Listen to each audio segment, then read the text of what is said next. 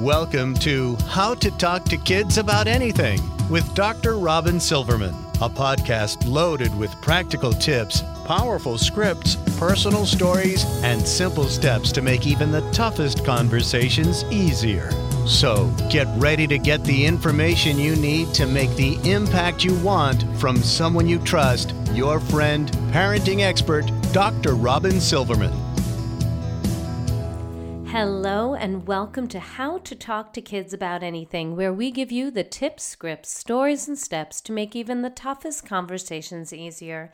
I'm your host, Dr. Robin Silverman, child and teen development specialist, author, and speaker, and most importantly, parent of two great kids that keep me on my toes and teach me new things every day. I know it's not always easy, but we are going to do this together. Thank you for spending time with me today.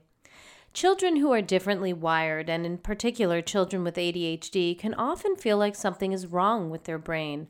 Why can't I pay attention? Why am I getting yelled at right now? While there are some clear challenges that children with ADHD face in school and in some everyday activities, there are also many strengths that come with having ADHD. During this podcast, we'll talk about how we can better understand the challenges and strengths of having ADHD and how we can talk to children about their brain. We'll also talk about some tips and some great scripting that will allow us to best parent children with ADHD and teach children with ADHD so that they can thrive and we all can have some more success. Our guest of honor is a dear, dear friend of mine, an outstanding resource to parents, teachers, and coaches. Dr. Dehra Harris is a physician and a teacher, which, as she said to me in her trademark humor, which I adore, means this bio could easily turn into a boring list of places she graduated or articles she's written. But what you really need to know about her is that she has a passion for helping people understand how their brain interacts with the world around them and how they can live happier lives as a result. People who work with her appreciate that she can really listen and understand who they are and still be willing to ask insightful, even tough questions when that's what they really need to be able to move forward. She brings a translator mindset to the podcast, helping to cut through all the noise to what's real and helpful about the experiences we all have as parents and teachers. Also, she greatly enjoys kitchen dancing with her children to hip hop because that's important too. She's a regular contributor on St. Louis Children's Hospital's Mom Docs YouTube channel, and I will have a link in the show notes on my website. She is so good at what she does. You are going to love her. She was actually the Teacher of the Year at Washington University's medical school this past year because she's awesome. I know you're going to see why in a moment. So now is the time, your time. If it's at all possible, please put away all distractions, unless, of course, you're driving a car, and let's make this about you, or as we might call it, mine o'clock. Lord knows it's rare. Let's make the most of it. So if you're in your car and in traffic, let's just take a breath and settle in. And if you're home and the kids are napping or at school, take me to your favorite spot, and let's drink a cup of coffee together, or tea, whatever pleases you. And now, let us turn our attention to today's guest of honor, who has taken time out of her busy schedule to hang out, inspire us, and give us some concrete tools that we can take away and use right away or when we are in need. Welcome, Dr. Dehra, to How to Talk to Kids About Anything. I couldn't be more excited to have you here with us today. Oh, me too. Hello, Dr. Robin. Hello! Yay! So before we get into the real meat of the matter, for those of all of the people who are listening, those of you who haven't had the opportunity or pleasure to meet you and watch your videos or read your articles, would you just take a moment to tell us what gets you up in the morning, what you think about before you sleep at night, what you dream about doing in this world? In other words, what are you passionate about? I think the most important thing for me as a parent has been having people in it with me, like you, where we don't feel alone. I think so much of parenting is complicated. It's beautiful. It's all of those things. But there's a lot of things to navigate. So I don't want all the wonderful things that we know in medicine to be locked off behind the walls and not helping everyone. So it's that translator thing we've talked about briefly in my bio. I want people to really understand first, you're not alone. Many, many people are figuring the same kinds of things out. And then there is a way to adapt. You know, you and I have talked about, people frequently ask me, what is a child psychiatrist? What do we do?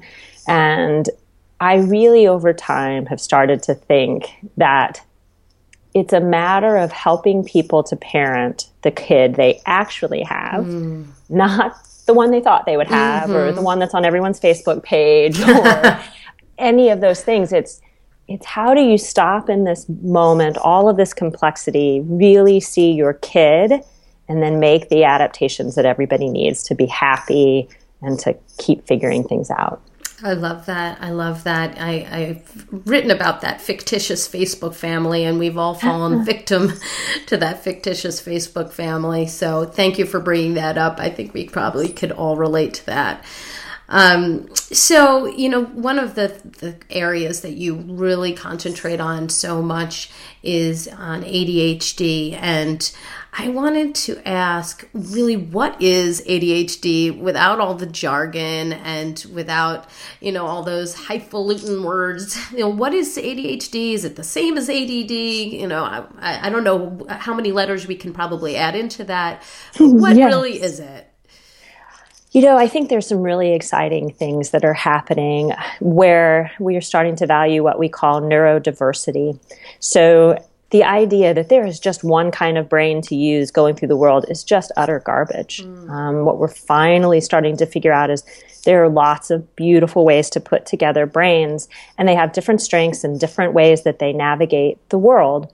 So for ADHD, one of the biggest misconceptions is that it's all about inattention and that they never focus or any of those things, and it's really not that. First of all, for psychiatrists, ADHD is the big term, and we have that basically mean ADD, ADHD, all of it. So it's kind of an umbrella term for us. Now, some kids have more hyperactivity and impulsivity, and other kids maybe don't have that, but have more inattention. But no matter what, it's the best way to think about it is I like to have the analogy, it's like a radio stations, okay? Now, kids, you might have to use playlists, but for the way I like to talk about it is if you take a kid without ADHD or ADD, they probably have one loud radio station playing at a time. And so when they're in a school setting, it works really well. They turn it into the teacher station, they listen to that one radio station, follow the instructions, all of those things. But if you take a brain with ADHD, it's more like having 5 radio stations playing at once. Now, the cool thing is you could come up with some new jazz, hip hop fusion, wonderful thing, right? Because you've got lots of information coming in. But it can also be very frustrating. As parents and teachers, we tend to think that our particular broadcast station is the loudest, but it really doesn't work that way for kids with ADHD. For them, whatever they're interested in is the loudest channel. So they actually can have hyperfocus. They can play a video game or watch something, and you could be snapping your fingers next to them and get no response, right? It's not the inability to pay attention. What it really is it's difficulty changing channels, and especially changing channels when other people need you to or would think. And then sometimes a good analogy is it's like someone else is holding the remote and switching stations without you wanting them to, right? So you really do want to be paying attention, but unfortunately, every other channel comes in, something that's happening in mowing the yard outside your classroom, all of those pieces. So it's difficulty controlling the attention. Oh, wow. That is really helpful. And I know that we all probably have somebody in our life that has that going on. And I think it's important that we can understand what they're going through. It's not that they don't think we're important, but that they're having trouble shifting their attention. And it's not a commentary about the other person. It's talking about their particular brain. I think that's, you're putting it so beautifully. I feel like one of the things I have to say over and over again is I've just never met a kid who wants to disappoint other people by having trouble with attention. I don't know that kid. I mean, I know the kids who are struggling and really want it to work. Now, sometimes they'll give up, right? Because they just can't get the channels to change, and they'll get frustrated, and sometimes they'll even refuse to do things that it just seems like it won't work. But I've just never met a kid who didn't want this to work well. We've talked about this before, you and I, privately, but I would love to have you talk about what you really want kids to think after they learn about their brain, and how do you explain their brain in your own clinic? What is it that you say, and then how do they think about it, or how do you want them to think about it after you explain it? So the first thing is I tell them they have a beautiful brain, and one that I very much like. And I think that is the most important message. I don't use language about something being wrong with it. Instead, my favorite analogy is I tell them that they have an explorer brain. I frequently get questions about why are we diagnosing ADHD now, and all the overdiagnosis questions. And I think that's really a separate discussion, except that for a lot of kids, if they had this brain type at a time where they had lots of free exploration. And so even sometimes you'll see this, that a kid who's really struggling in school will get to a summer camp and will just light up. I tell them it's really the explorer brain.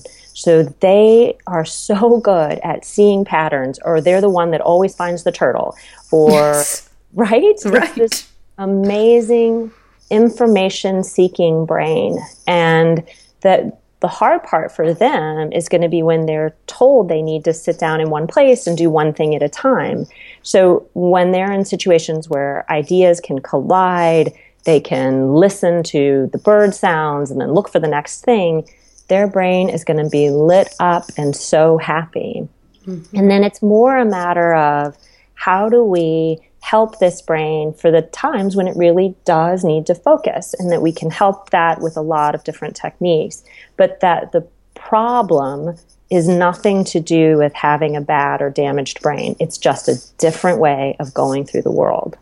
I think that you have such a nice way of putting that, and that people must take a collective sigh of relief when you say those words.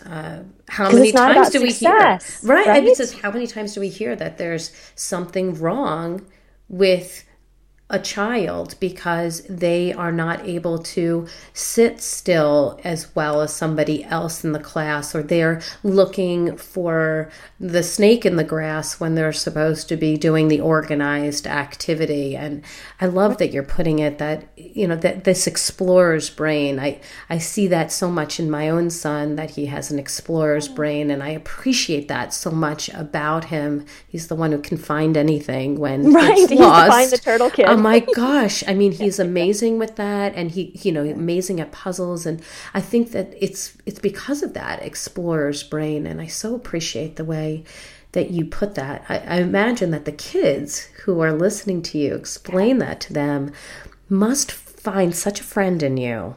And then, then we just talk about, give me an example of a time where you saw something no one else did, or where you figured out something that people didn't see right away. And then when we talk about what they want to be, we talk about there are places where that explorer brain is exactly what is needed.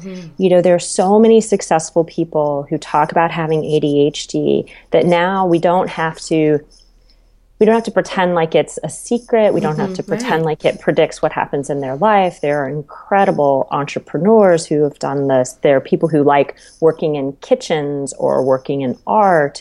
Places where sales, where lots of things are going on and you're tracking multiple things, can be a beautiful fit for an explorer brain. And there are kids, and adults with ADHD who've fallen in love with accounting and make that work too. It's just not about success. It's about, do we understand it and really get the barriers out of their way? So this is a controversial question, but I think that it's important to ask. What do you think about treatment And you must get that question a lot, about people asking about that.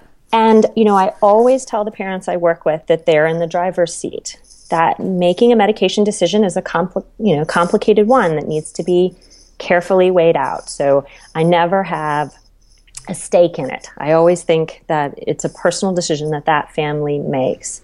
I think the wonderful thing is we've been doing research and working with these medicines for over 30 years and now have studies where we have truly followed the kid all the way up into the grown-up and can say that really these can be done safely and really have benefits. The common questions I get are, is my kid going to get addicted? Is this addictive medicine? And really, that has just not been shown in the literature. Kids who have ADHD and are taking that medicine don't, always need more doses. They don't miss things along those lines. They really tend to take them as prescribed. And actually, interestingly, what we've found looking at large groups of kids is treating ADHD can prevent substance abuse, can prevent all kinds of things you'd be surprised by, makes divorce less likely, all the places where impulsivity, driving accidents, places where impulsivity could be an issue, treating that makes a big difference. Now, we have to be careful. These medicines can be abused. That's a very different thing from saying that a kid who takes it for a medical condition gets addicted. That is not being shown.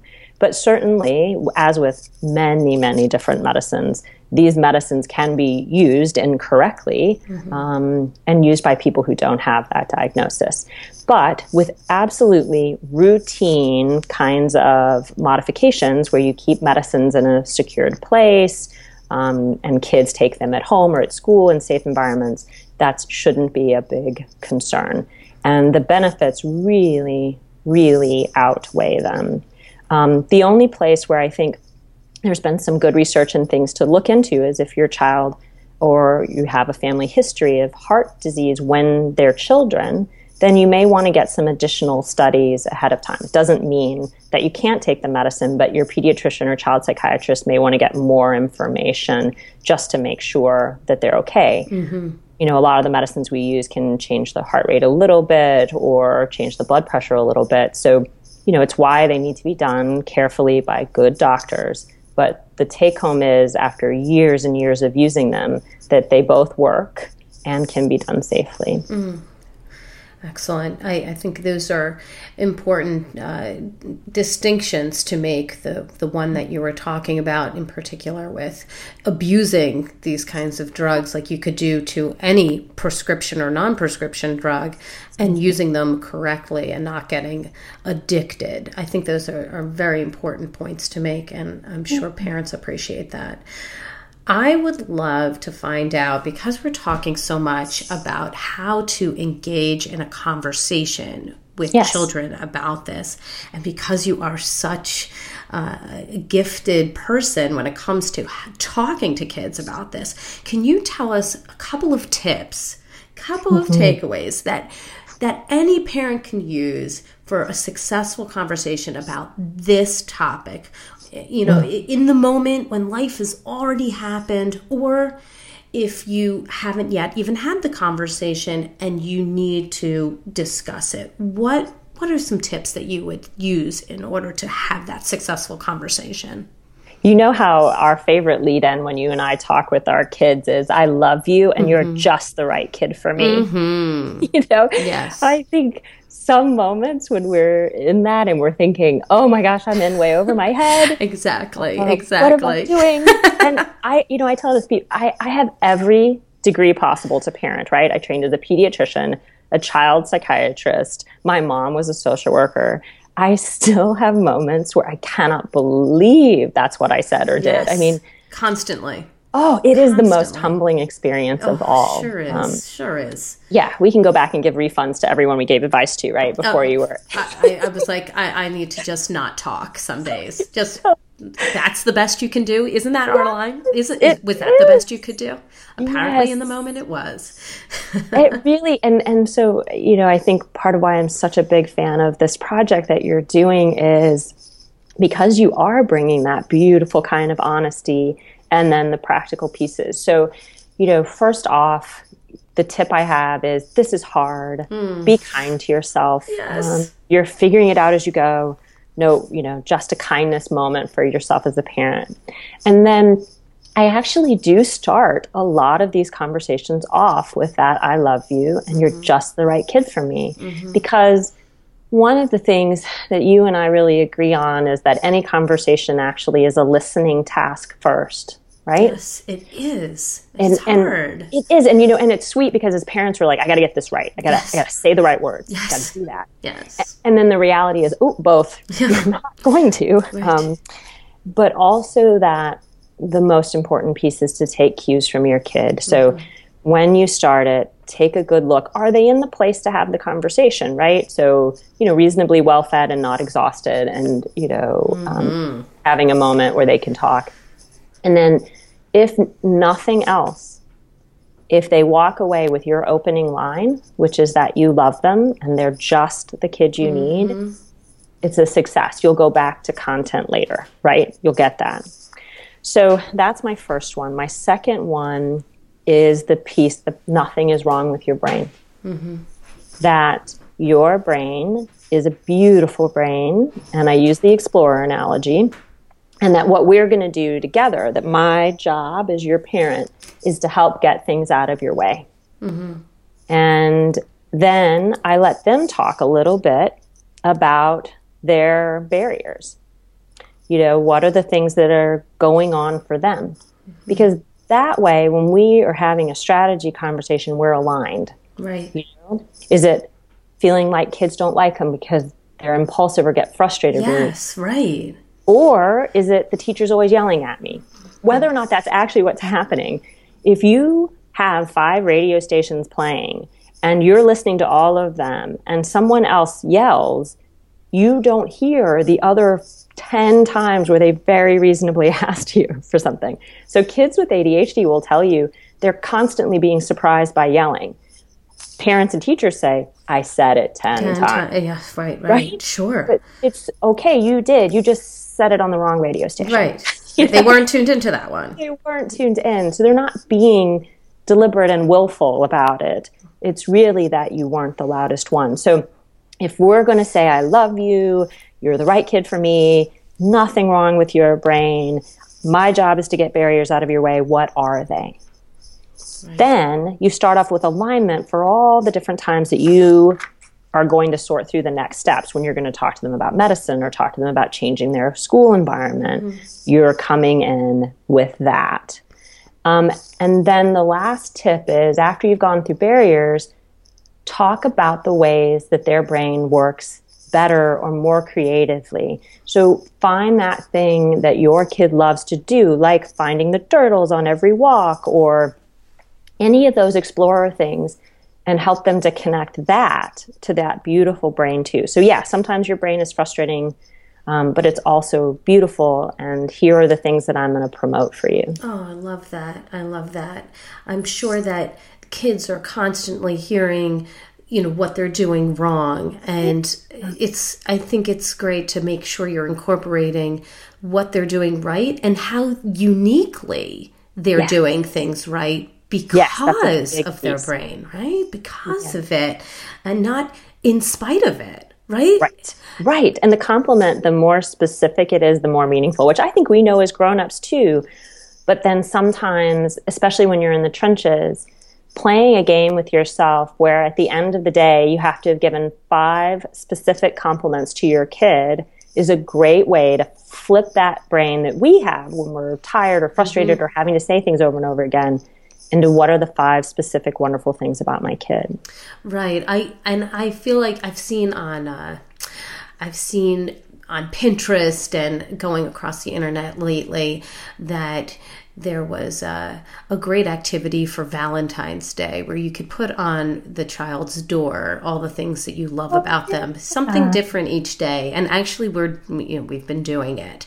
Oh, I love that. Which I love, but I flipped it a little bit because what I saw in most of the examples were compliments about things that are fun, but not necessarily commenting about their character and what is unique about them. So the ones that I've been using are more like, I love how hard you work on puzzles. I really admire your courage when you try new things and stick with them. And I think those kinds of really specific compliments, and especially with a child who's differently wired, who keeps hearing negative things about themselves. What a great self-esteem builder, self-worth builder. Yes. And just recognizing that I can contribute to this world and people are noticing. I think that's and you know what I like about this, that I find even when I'm working with medical students, and we're giving them feedback, in general, brains, not just ADHD brains, are wired to find what's broken, which makes sense in a survival sense. But then building on what you're saying, it can make it difficult to find the things that are going well. So when we're working with medical students, I'm telling everyone, I need it to be specific and repeatable. Mm-hmm.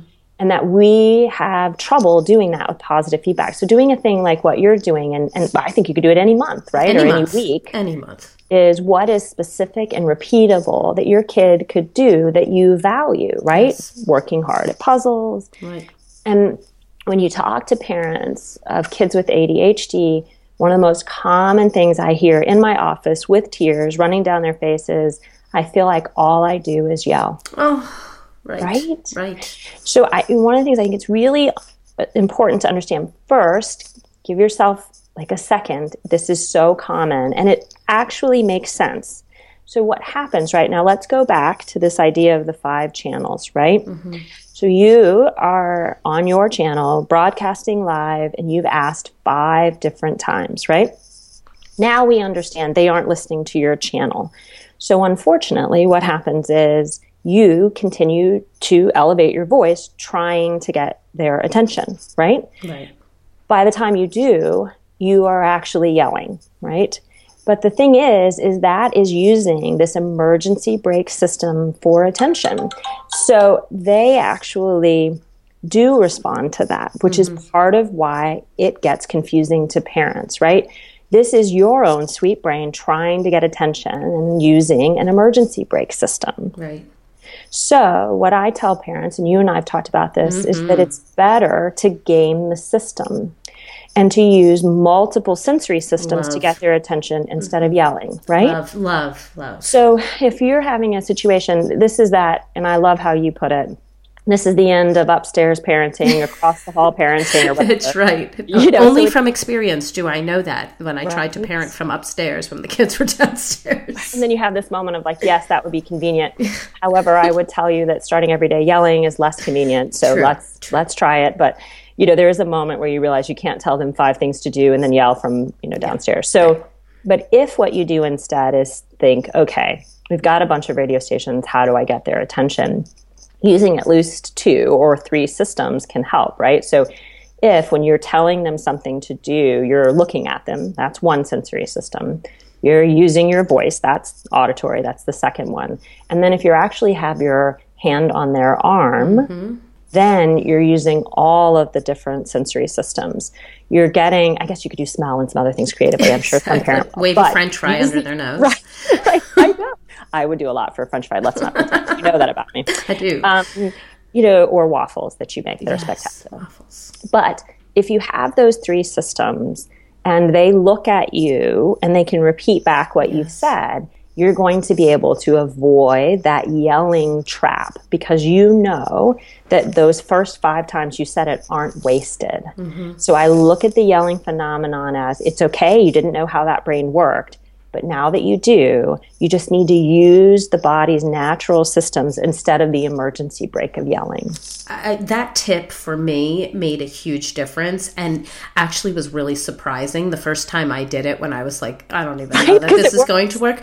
But I did it and all of a sudden I was like, oh my gosh. Like, seriously, it works exactly as you're describing it. And I think that's awesome. Now that you've told us, I mean, you've already given us a bunch of tips. You've given us the scripting about you have an incredible brain and I love you the way you are and you're the perfect kid for me and here's what's going on.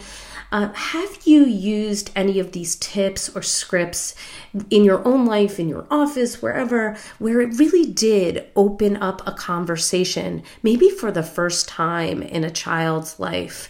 And how did that go? I think one of the pieces that we joke about with parents is, it's like, oh my gosh, the kids didn't come with an owner's manual. Right. But I think one of the other common patterns actually is that parents frequently have undiagnosed ADHD. And they came from a time where they got messages about they weren't very bright, they weren't the school type, even all the way to bad kids or stupid. I've heard amazing stories from adults.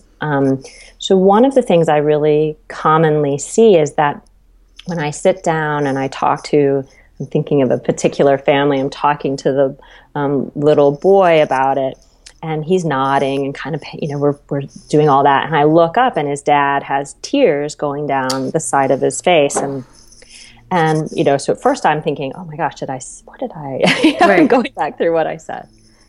But then he just said, this is me as a kid. Oh. This is what I went through. He said, when people talk about why didn't we know about ADHD before, part of what it was is that these are kids that would drop out, would sort of barely struggle by. And, he told stories about just really feeling alone in a classroom and that everybody else was doing the work. And he, was that one. And his words were bad kid. Mm-hmm. And watching now over the last 6 months to a year where his son has gotten into treatment, and suddenly it's like seeing the path you were on and how it could have gone differently. I think so. Mm-hmm. This is a kid now who went from failing grades to really top grades in his class. And like you've said, just the self-esteem difference is so big. And when parents talk to me about medicine and they say, well, why would you, consider medicine in my kid? Why would that be a thing now? I tell people my main thing is that this is a barrier that's keeping you from seeing what your kid is capable of. Mm-hmm. So if we were going to give an analogy and we were going to say, all right, let's talk about exercise-induced asthma. You could absolutely tell that kid, don't ever exercise, right? Right. And we would all be horrified by that idea. Right. We would say, well, that's not, a full childhood. This kid needs to be able to go out and play and do everything. And, what I think is amazing is that mental health stigma means you put one body together and you have reactive attention pathways, and that's ADHD. You put another body together and you have reactive airways. But we don't treat them like they're the same thing. No. And they are. So when you are in the line at, some kind of store and everyone in line behind you knows how to raise your kid, I you, right? Because we've all had that experience. Yes, right. And if you've never had a public meltdown, I just really recommend trying it, just to keep yourself humble as a parent. Yes, that's nice. But you're sitting there and someone's like, if you just spanked him more. Well, I want you to put in the word asthma because that's the same thing. So if you said, if you spanked your kid more, they wouldn't have asthma. Well, this is very freeing for so many people. Right? I mean, well, really. If you were a better parent, they wouldn't have asthma. Right. If you set more limits, if you didn't ever let them watch TV, these are just... Because it's not their fault. It isn't. This is their brain. Absolutely. It's just their brain. And that stigma is an absolute waste, a cruel waste of time.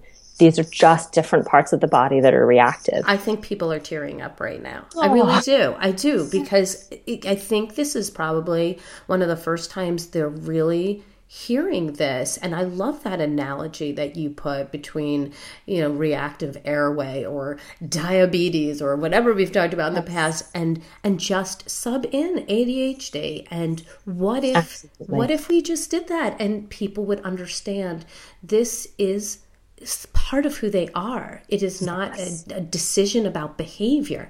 And it's not a parenting failure either, it's right? Not no.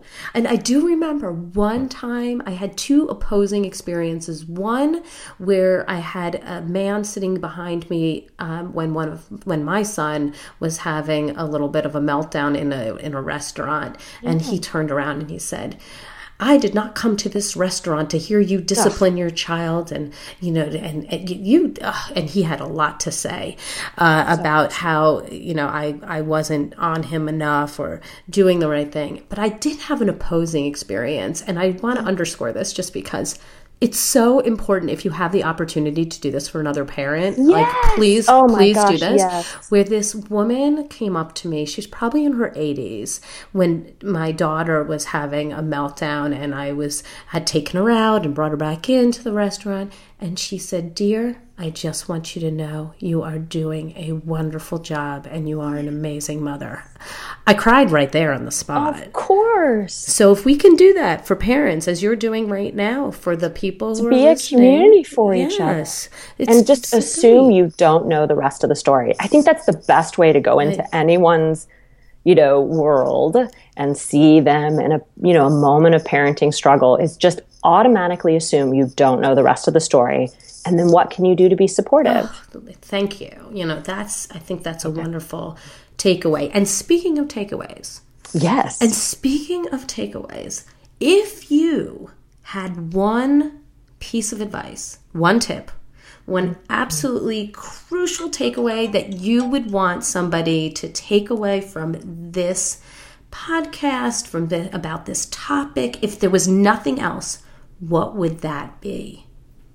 That this is just the right brain for them and just the right kid for you. And that getting a diagnosis like this is just the beginning of figuring out how to get things out of their way.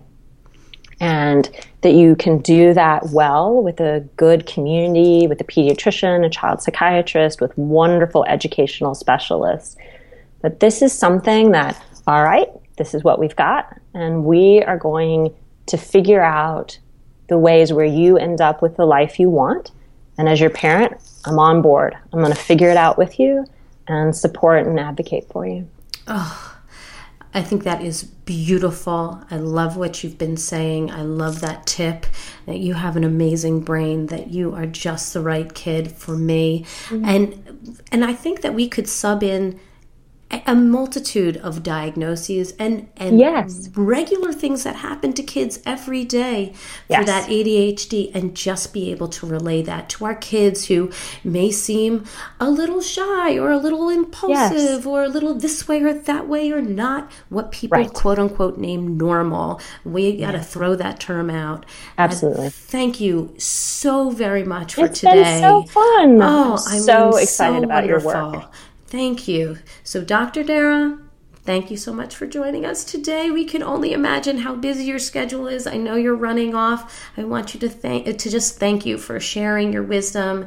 It has made us all more prepared, I think, ready to take on this topic, whether it's now or later. You gave us some really super tips, some great scripting. Thank you. I loved your stories and the steps to make this conversation easier. I love what you said about that beautiful brain and that this is the perfect kid for me. I think You're I can. So welcome. I thank you, and I think we can all speak for those listening and say that this is information we can use. And I can't wait to hear everybody's takeaways. I'm going to take my marching orders. I'm going to be writing up my notes. I'm going to share with all of you what I've gotten out of this fabulous podcast with this amazing guest. And I just want to say thank you, sweet friend, for taking the time to be on with us today, and how much we appreciate it. Yay! Yay! So glad to be on your team and on the team of your listeners. We've got this, guys. We just have to hang in together. Well, thank you for that. That's all the time we have for today, sweet friends. Thank you so much for tuning in to How to Talk to Kids About Anything. For more information on books, articles, speaking engagements, or curriculum, please visit drrobinsilverman.com. I look forward to weathering the storms, gathering the tools, and celebrating the sunny side of life together. And please, if you love this podcast like I did, from the bottom of my heart, I would so appreciate it if you'd go to iTunes and rate it, review it, tell everybody what you found so helpful. It helps more than you can imagine. And if you can share it, then more people can use these amazing tools that Dr. Dehra has laid out so beautifully for all of us. I truly appreciate it, and I am sure that other parents and teachers and coaches would appreciate it too. And please remember, even when it seems like you are grasping at straws, you've got this. After all, you're here, you're getting the information you need, and on the days when we fall short, and we all have those days, never forget there's always tomorrow. Parenting is the ultimate do-over.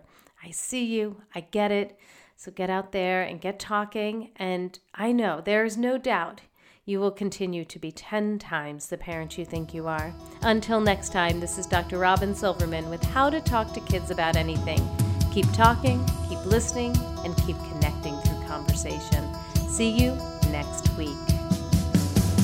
You've been listening to How to Talk to Kids About Anything with Dr. Robin Silverman. For more information on books, articles, speaking engagements, or curriculum, please visit drrobinsilverman.com.